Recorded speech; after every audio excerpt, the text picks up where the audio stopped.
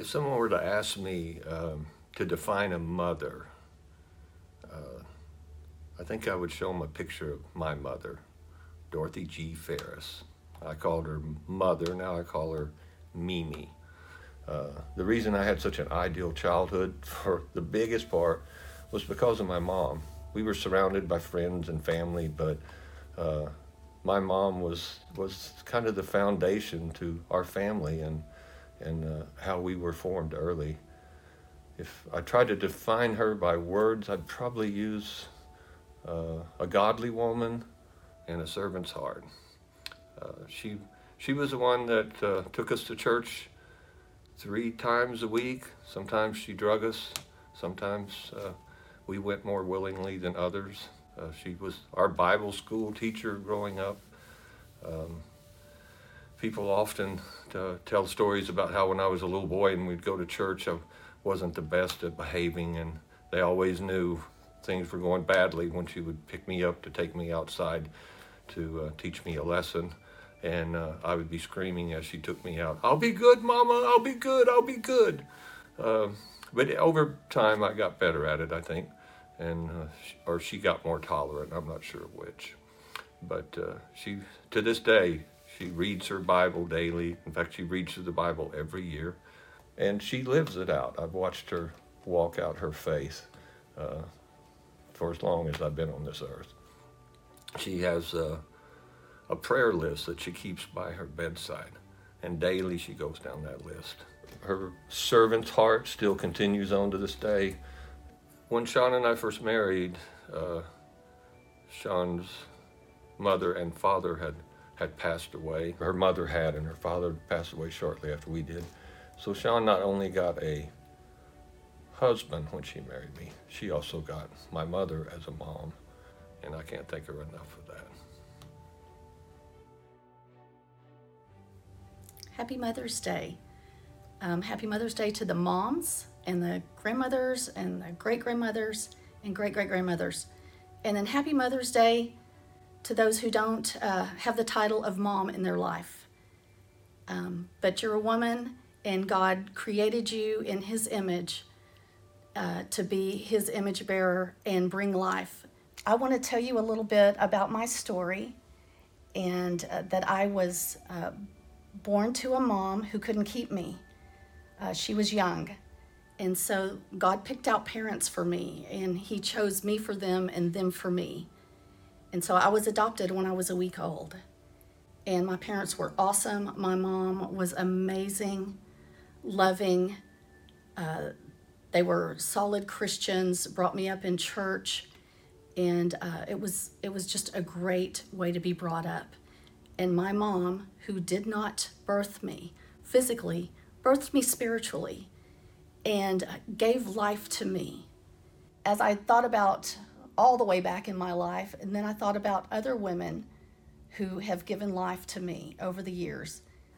One of them was my grandmother. I would go spend summers with her.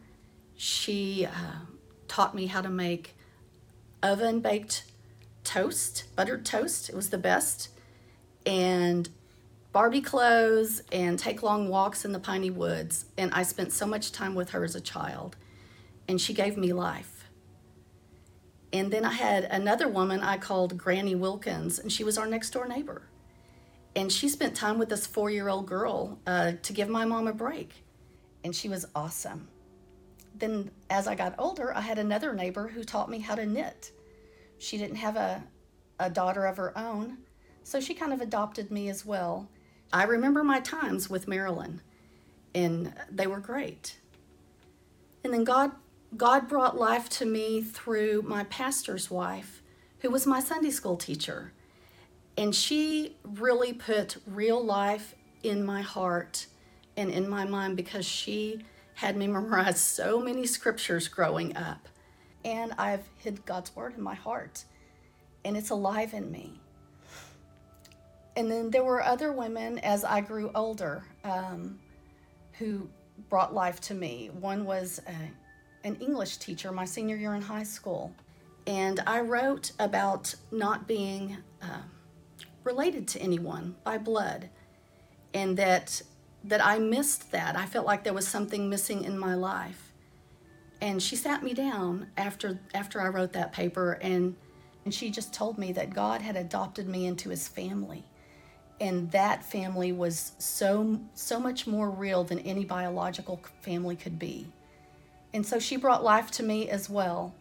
Then as time passed, I was out in my career, and I took a job at our church. And the day I started, our pastor's wife again sent me some flowers. And in there was a card, and it said, "You are a difference maker." And 20 some odd years later, that still sticks with me, that she saw that in me and she brought life to me. And so I have determined to be a difference maker when I'm around others and to bring life to them, because Jenny told me that. It doesn't take a lot, but you can bring life to people. God created you to bring life, women.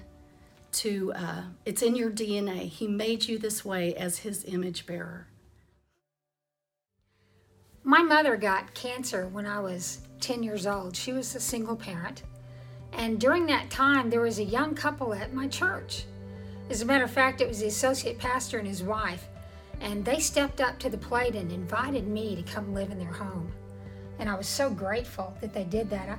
I was nervous at first. I didn't really know them. But you know what they did for me? They loved me, and they cared for me, and they supported me during this really difficult time that I was going through. They stepped in that role of mother, and that was such an awesome thing. And I'm so glad that God spoke to their hearts. I'm so glad that they said yes to him. You know, I wasn't there that long. I was there less than a year. It's a pretty long time when you're newlyweds to have someone in your home for months. But even those several months that I was there, it made such a godly impact on my life. It still affects me even today, the time that I spent with them and the love that they showed me. Anyway, I just think it's so marvelous when God calls people to step in to someone's life and fill that role of mother. You don't have to be their mother. You don't even have to have ever been a mother at all. You just have to have that heart of a mother. And here it is, 40 years later. And you know what? God has given me opportunity to step in and fill that role of mother for someone else. For my sweet Phoebe. Isn't God marvelous? Happy Mother's Day!